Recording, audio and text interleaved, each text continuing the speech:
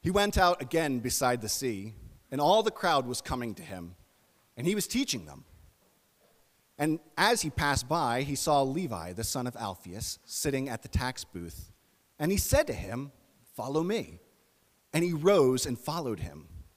And as he reclined at table in his house, many tax collectors and sinners were reclining with Jesus and his disciples, for there were many who followed him. And the scribes of the Pharisees, when they saw that he was eating with sinners and tax collectors, said to his disciples, "Why does he eat with tax collectors and sinners?" And when Jesus heard it, he said to them, "Those who are well have no need of a physician, but those who are sick. I came not to call the righteous, but sinners." Now John's disciples and the Pharisees were fasting, and people came to and said to him, "Why does John's disciples and the disciples of the Pharisees fast, but your disciples do not fast?" And Jesus said to them, "Can the wedding guests fast while the bridegroom is with them? As long as they have the bridegroom with them, they cannot fast. The days will come when the bridegroom is taken away from them, and then they will fast in that day. No one sews a piece of unshrunk cloth to an old garment. If he does, the patch tears away from it, the new from the old, and the worse tear is made. And no one puts new wine in old wineskins. If he does, the wine will burst the skins, and the wine is destroyed, and so are the skins. But new wine is for fresh wineskins." All right, thanks, Rich, for reading that for us, and thanks to all who are involved in helping lead the worship and serve us in that way. Many of us show up at about, 9:20, some of you 9:35 instead of 9:25, but lots of people have been here since about 8:30, even 8 o'clock, some even earlier than that, just helping with the worship service. So it's a blessing that folks can use their gifts and help us worship together. Let's once again ask God to lead us through this particular passage this morning. And as I'm praying, I encourage you to pray along with me that God would use his word in your hearts now. So let's pray. God, thank you for our time that we can gather here this morning around your word. So many other things going on in life. We've prayed about those today. Now we just ask that as we gather around your word specifically, that you would use it as bread for our souls, that you would use it to lead us and encourage us, that you would use it to show us more of who you are. And so we ask that you will do what we can't do for ourselves in planting it into our hearts. In Jesus' name we pray. Amen. So authority is an interesting reality. Authority is the power or the right to give orders, to lead in certain directions, to make decisions that will influence others. But how authority is exercised can range widely. You think about it from a parental perspective. Some parents exercise their authority in a wrong way with harsh words and explosive reactions, but they do get children to follow their authority. Others exercise authority in firm ways, showing patience yet conviction and using truth to plant it on the seeds or on the hearts of people. Some presidents exercise authority by coercion. We've seen that on display. You must fight. Others aim to use their authority by persuasion. I'll stay and fight. Authority is just an interesting reality in how different people employ it. Well, as we look at our study in Mark today, we see two stories of how Jesus established his authority.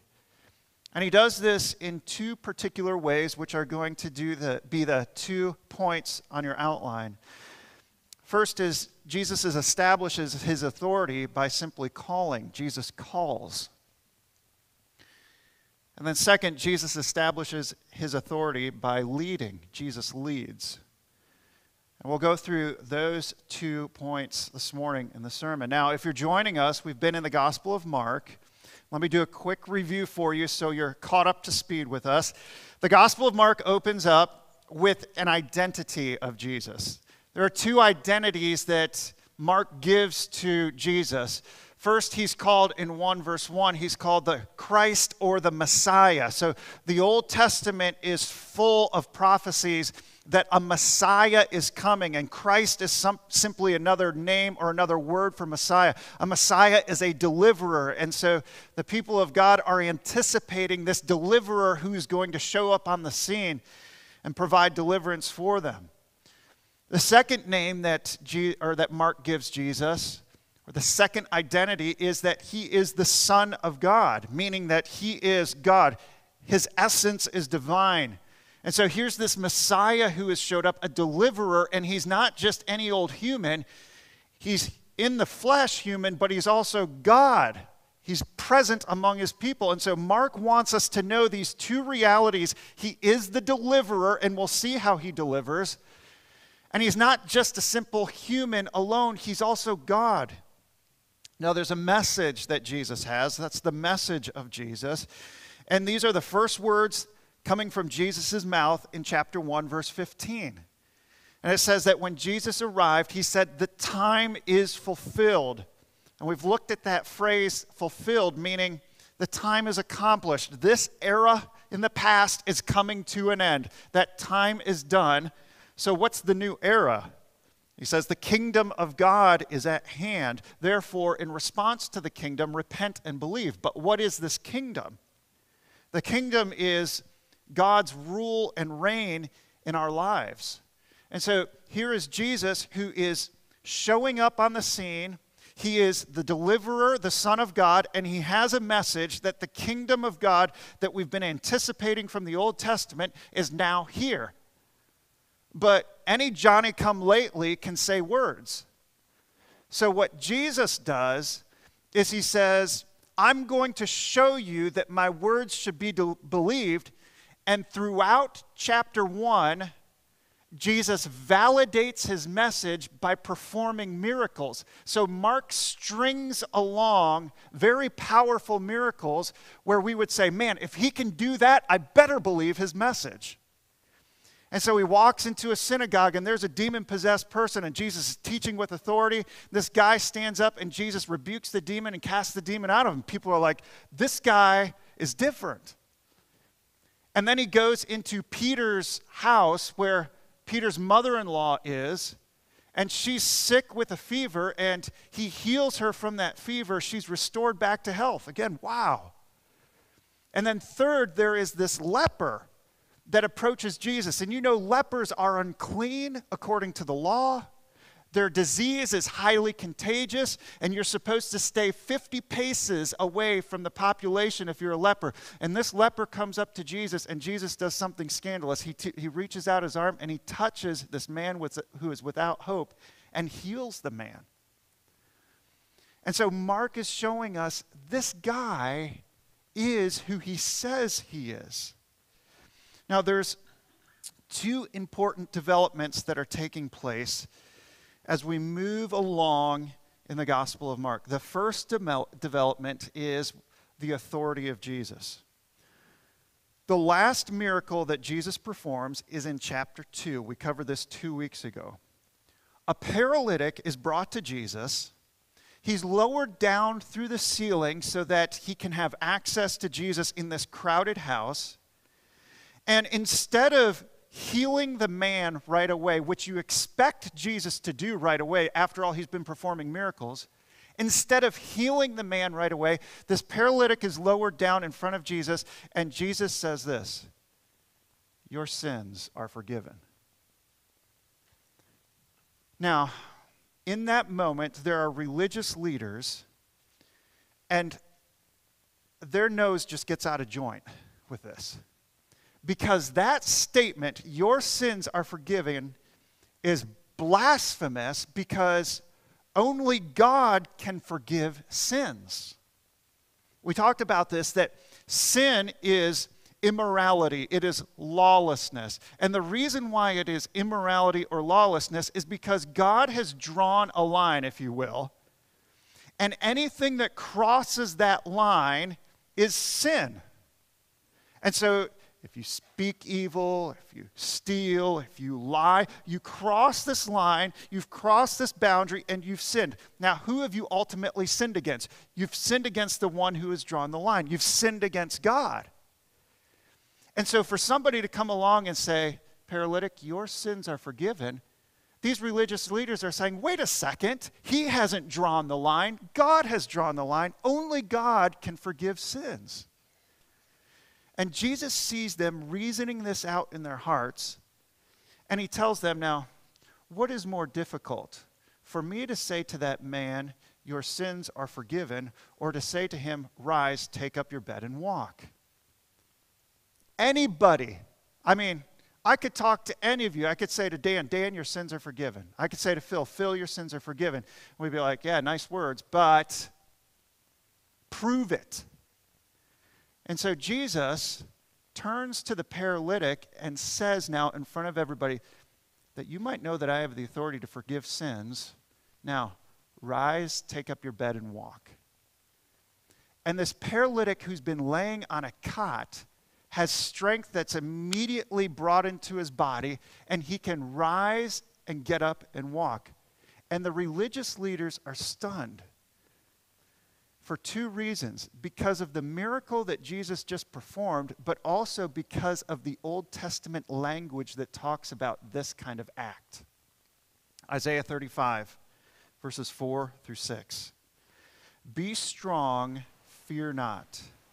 Behold, your God will come with vengeance, with the recompense of God. He will come and save you. What will he do? Then the eyes of the blind shall be opened, and the ears of the deaf unstopped. Then the lame man shall leap like a deer, and the tongue of the mute will sing for joy. Who is doing these actions, according to Isaiah? It's God. So you're left there, being part of that crowd, knowing Isaiah 35, seeing what has just taken place, that this man has authority to deliver from paralysis and from sins, and say, wow, this guy must be who he says he is. So do I believe in his authority? Do I believe that Jesus has the authority to forgive sins? There's a second development that we've seen, especially starting last week, and that is the hostility of the religious leaders towards Jesus. The hostility of the religious leaders towards Jesus.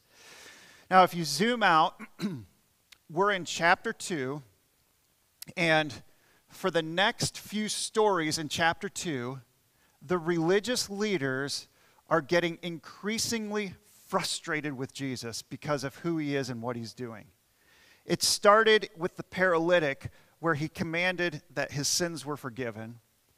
And this frustration continues to grow to the point that they are going to erupt volcanically at him. Look over at chapter 3, the last story that we'll get to next week, chapter 3, verse 6. It says, then the Pharisees went out and immediately held counsel with the Herodians against him, how to destroy him. And so over the next couple of weeks, what we're going to see is these religious leaders, they hate this guy and they want him off the scene. But this will be part of Jesus' story, how the religious leaders are frustrated, how they're angry, how eventually they aim to kill him. Now, that's kind of a long introduction to our passage this morning, which is about Jesus' authority. How does Jesus practice and establish his authority? That's where we begin with point 1 in our sermon, where Jesus calls. So here's the scene. We're out near the Sea of Galilee. He's just healed the paralytic man. He's gone from a crowded house. More people are coming, and perhaps he wants to get outside of the city proper of Capernaum, that little village alongside the Sea of Galilee. And he moves towards the sea where he can teach with more open space.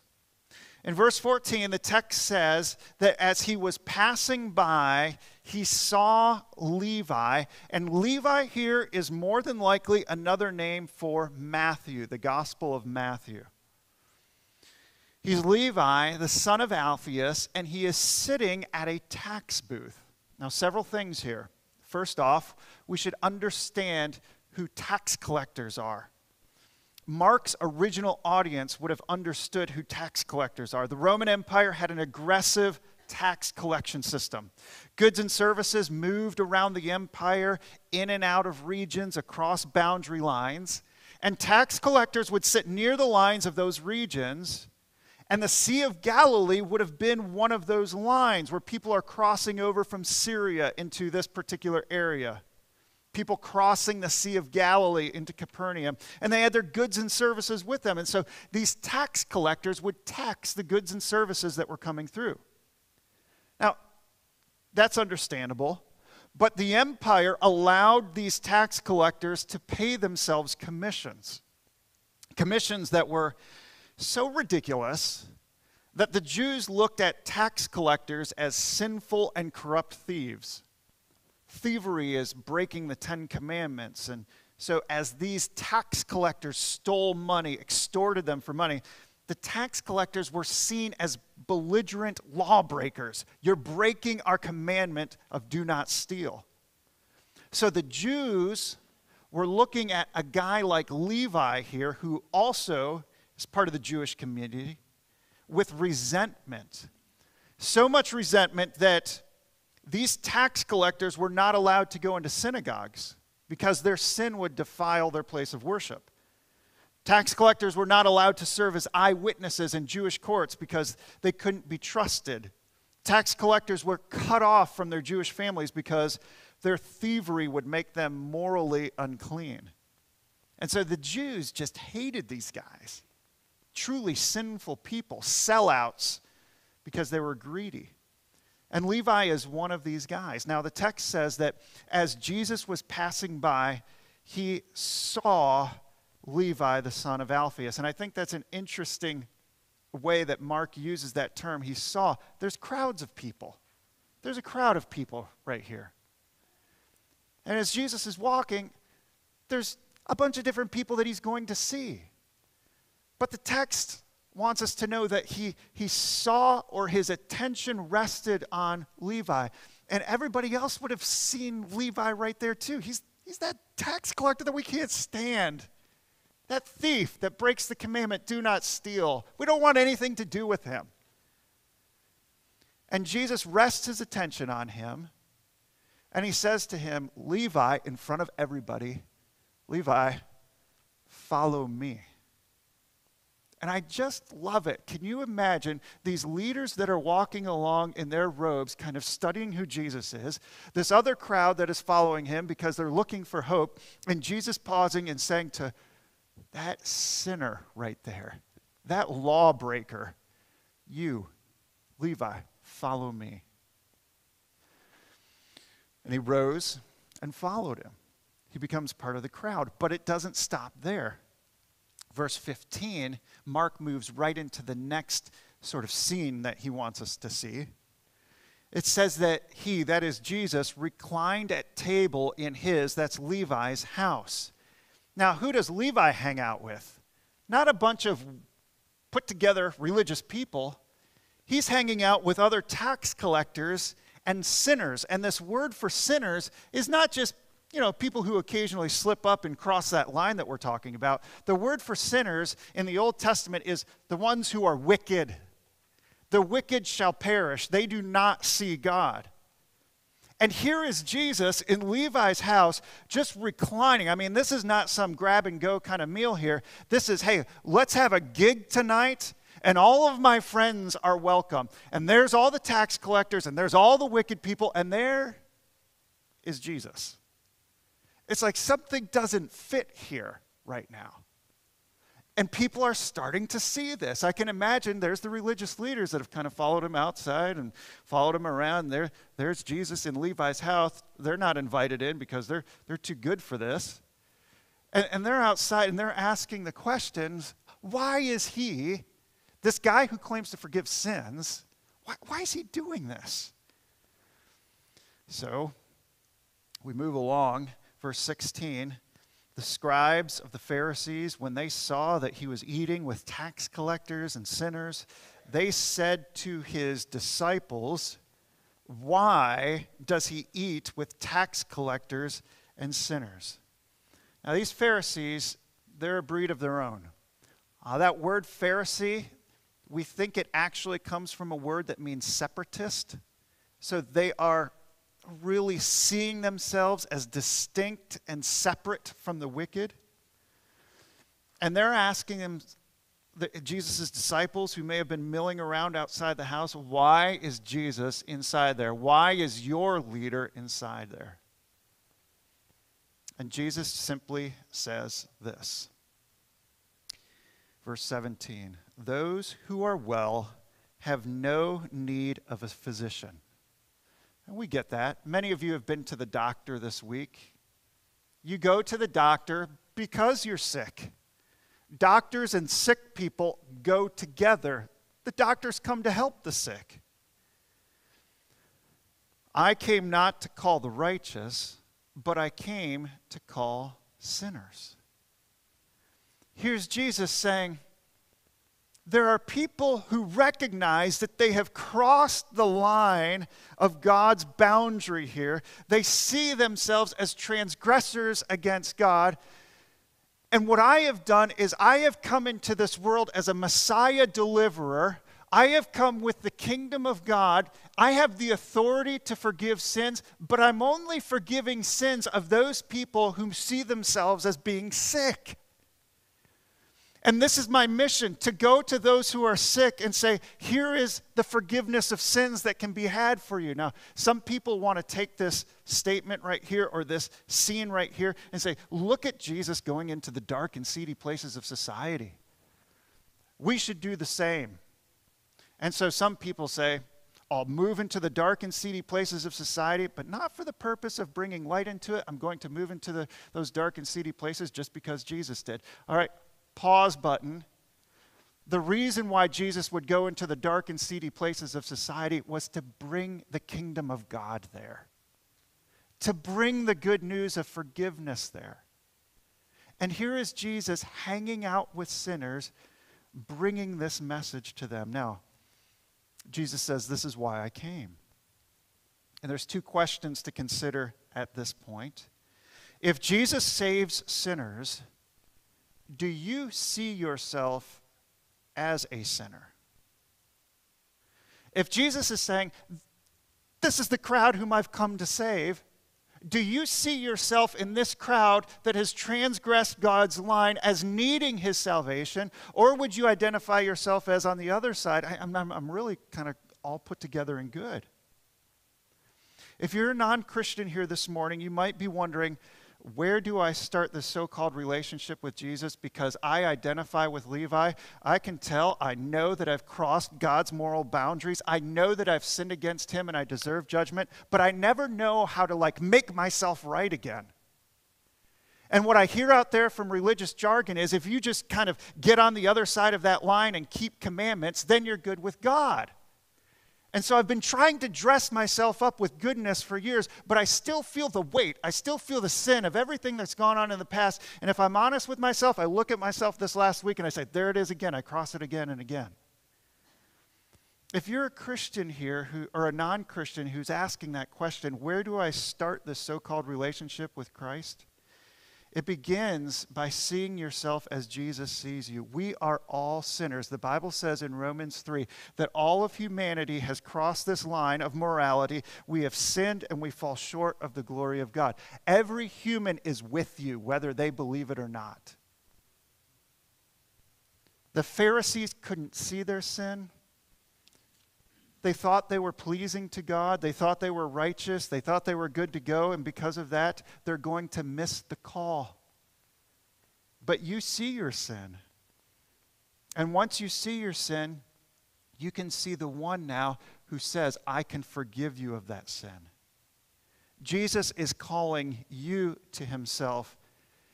And you respond to that call according to chapter 1, verse 15, by repenting of your sin and believing in Jesus Christ. This is Jesus' message. Repent, turn from your sin, and believe in him.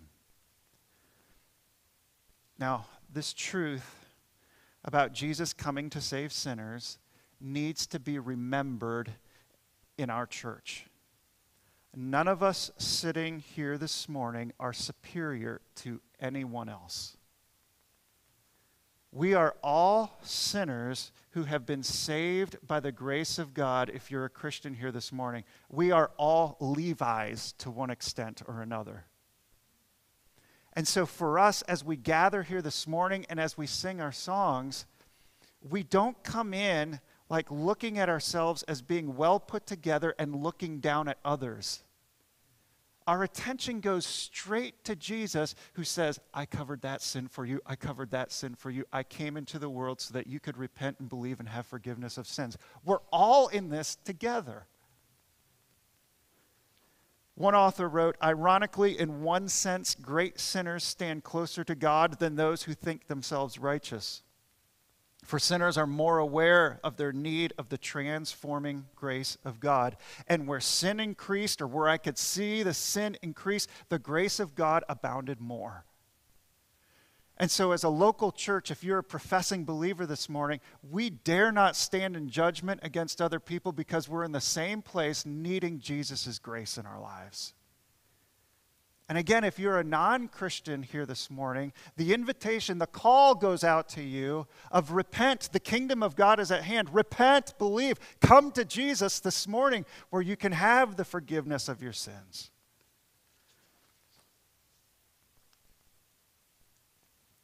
Second thought, application here. I have a guy in my life, and I'm just going to call him Dion. Not prime time for you sports fans, but just Dion.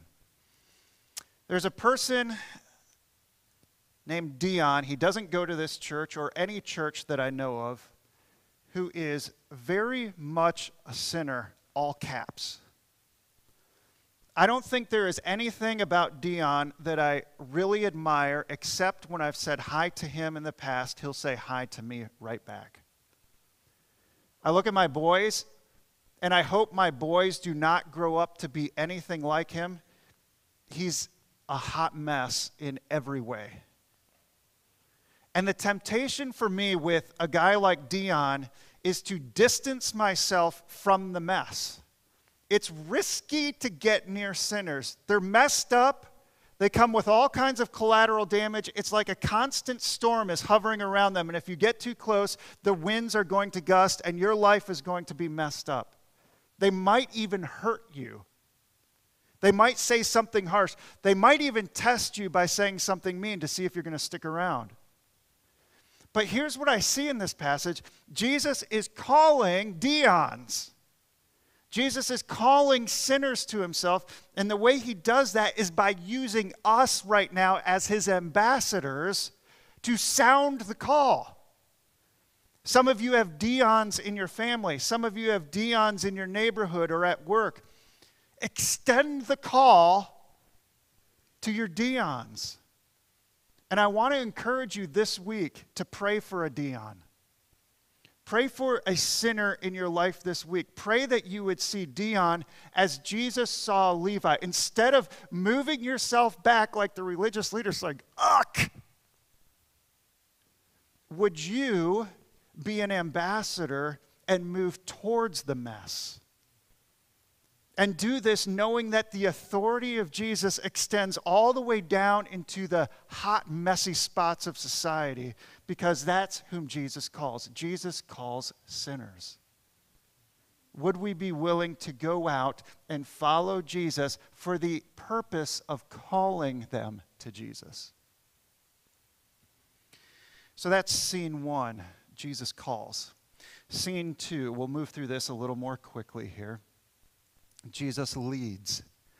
Jesus leads us away from the old and to the new. Now, if sinners are the central focus of verses 13 through 17, this scene with Levi, it appears as though Jesus turns his attention to the righteous. Mark includes a scene for us concerning the righteous.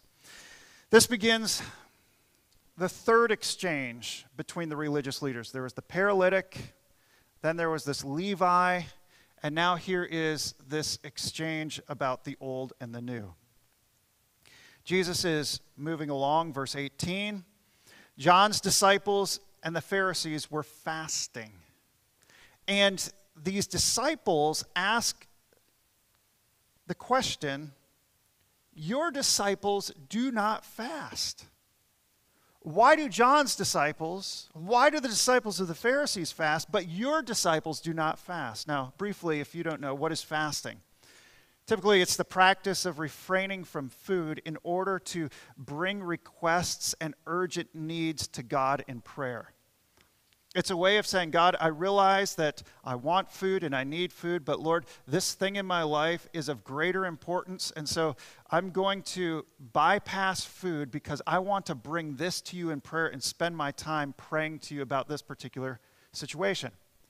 In the Bible, there was one prescribed fast. That was on the Day of Atonement, Leviticus chapter 16. So once a year, Israel was prescribed to fast. That was it.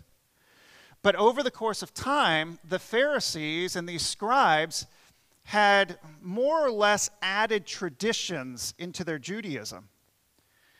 And the Pharisees were known for fasting on Mondays and on Thursdays.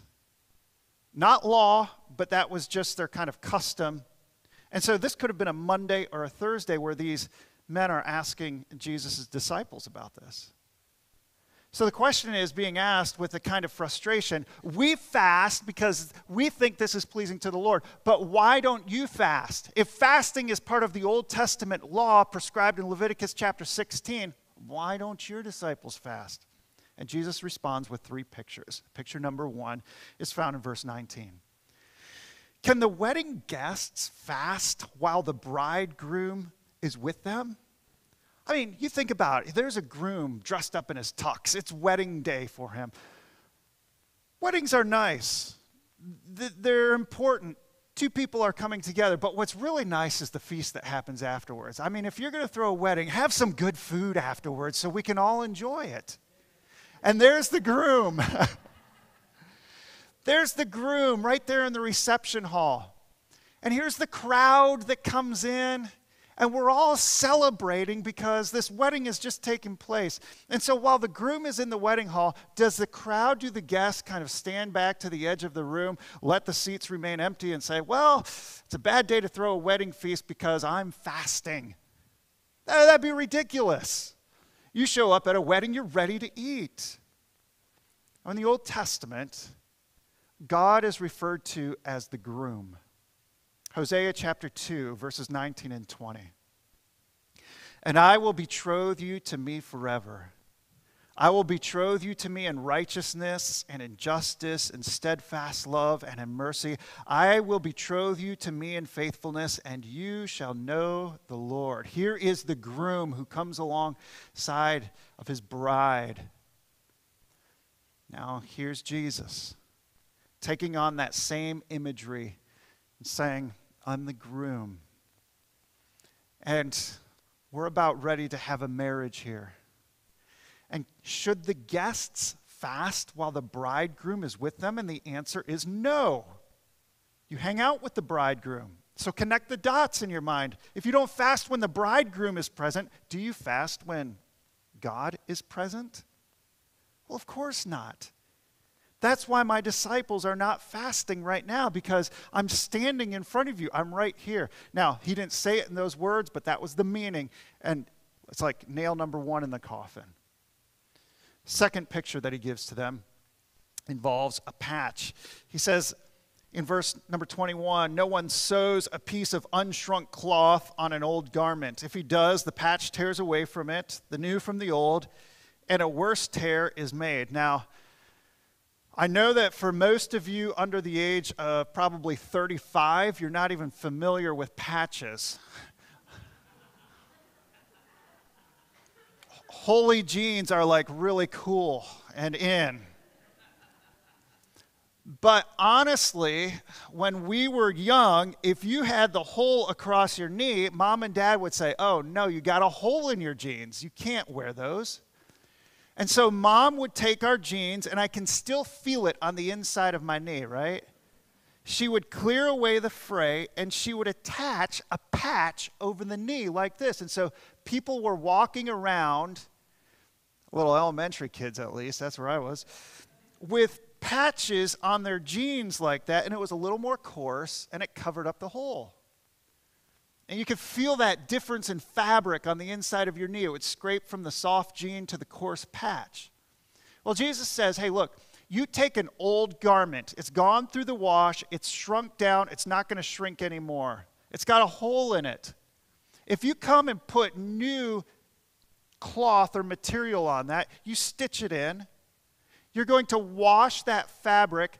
The old fabric is going to remain the same. But this new fabric that you just sewed on, it's going to shrink down, and it's going to pull away from the old fabric, and it's not going to work. You're going to be left with more of a mess. And his point is this: don't combine the old with the new.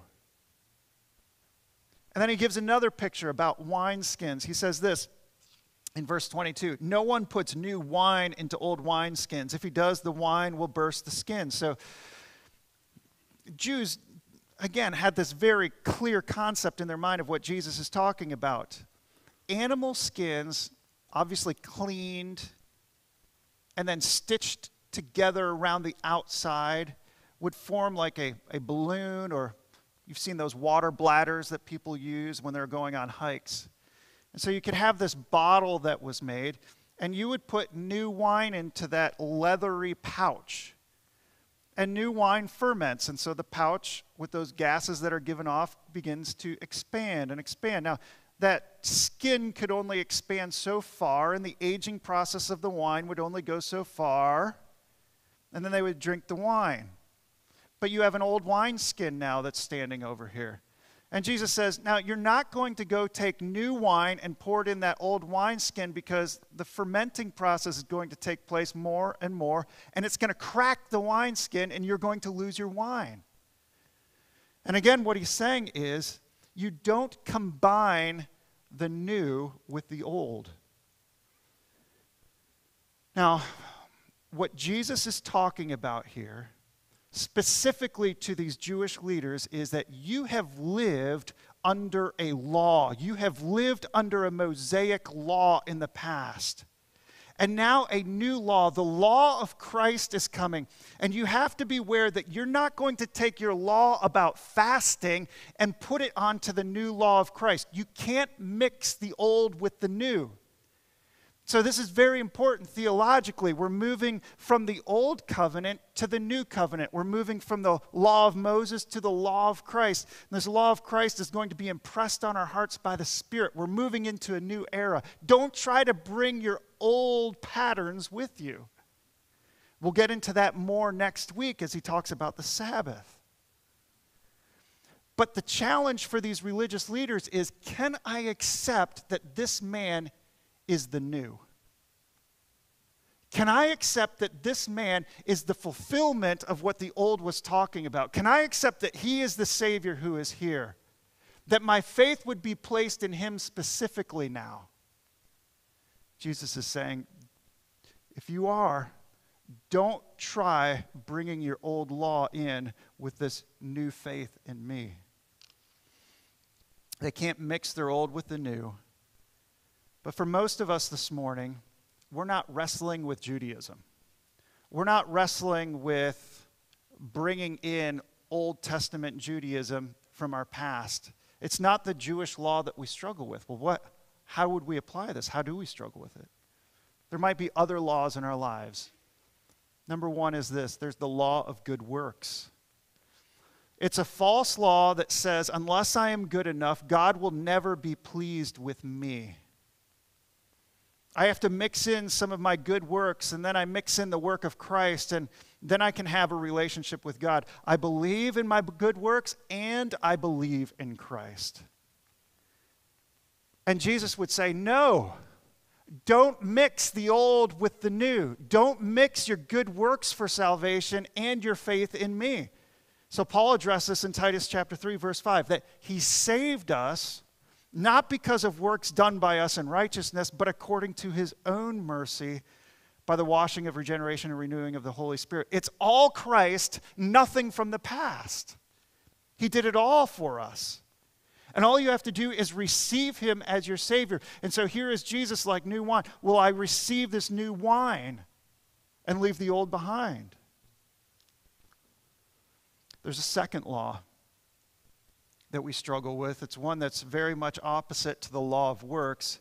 It's the law that we could call of cheap grace, or the law of loving myself so that I can have myself and Jesus, so that I can have my sin and Jesus. It's a law that shouts very loud today.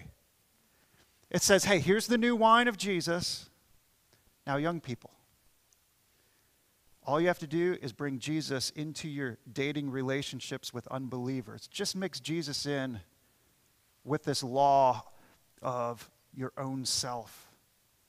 It's a law that says you can bring Jesus, your new wine, into life goals that are driven by greed. All I have to do is just sprinkle in a little bit of Jesus, and now my pursuit of greed is sanctified. It's all good. It's a law that tells you that you can bring Jesus into immoral relationships. After all, God wants me to be happy, right? And this is how I'm happy. I'm happy living this way. So what I'm going to do is I'm going to mix my old in with the new. And Jesus is saying, you can't. It won't combine. You might think it's happening, but it's not happening at all. That's why Paul can say in 2 Corinthians 5, verse 17, if any man is in Christ, he is a new creation. This old is passing away, but the new has come. And this is Jesus in his authority saying, come on over, keep coming, keep coming. It's Christ and nothing else. And so we close this morning just by acknowledging this, that we belong to Jesus and we surrender to his authority. We belong to Jesus, and we close by saying we surrender to his authority. Let's pray.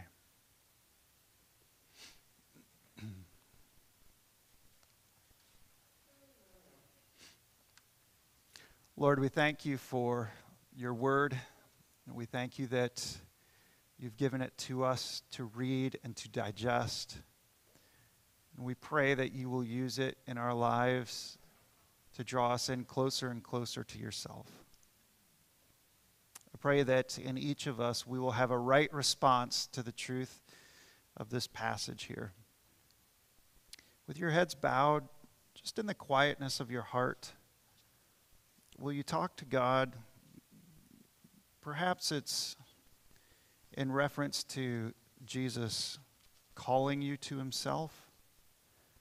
Perhaps it's in reference to you extending the call of Jesus to others. Maybe you look at your life and you can just be thankful. All I need is Jesus. I don't need these good works for my salvation. I need Jesus. Just talk to God in the quietness of your heart, and I'll come back and pray.